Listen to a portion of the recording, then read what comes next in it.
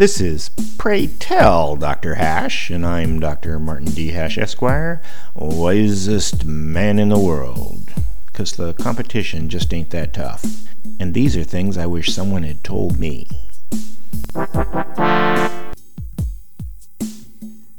Today's topic: Post Modernism. Though definitions are fluid, especially in philosophic circles, modernism came from the Enlightenment and is defined by what used to be called liberal tenets, though now the word liberal has been vilified by the very people who follow them.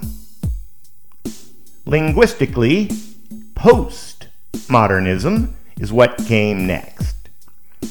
Its purpose was to undermine modernity by being in opposition to notions of certainty of knowledge and the stability of meaning, and emphasizes the role of ideology in maintaining systems of socio-political power. Its current embodiment, globalist organizations such as the World Economic Forum, has expanded to wanting control of economic power too. This has attracted neocons to postmodernism's ranks, uniting the left and the right, making it extremely difficult to stop.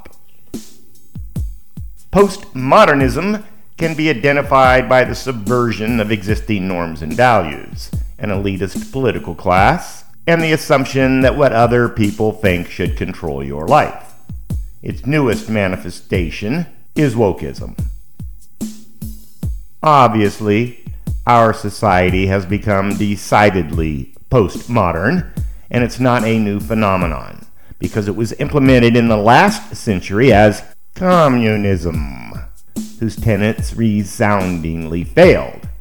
But memory across generations is called history, and people today are resistant to learning it. For more, see my website at martinhash.com.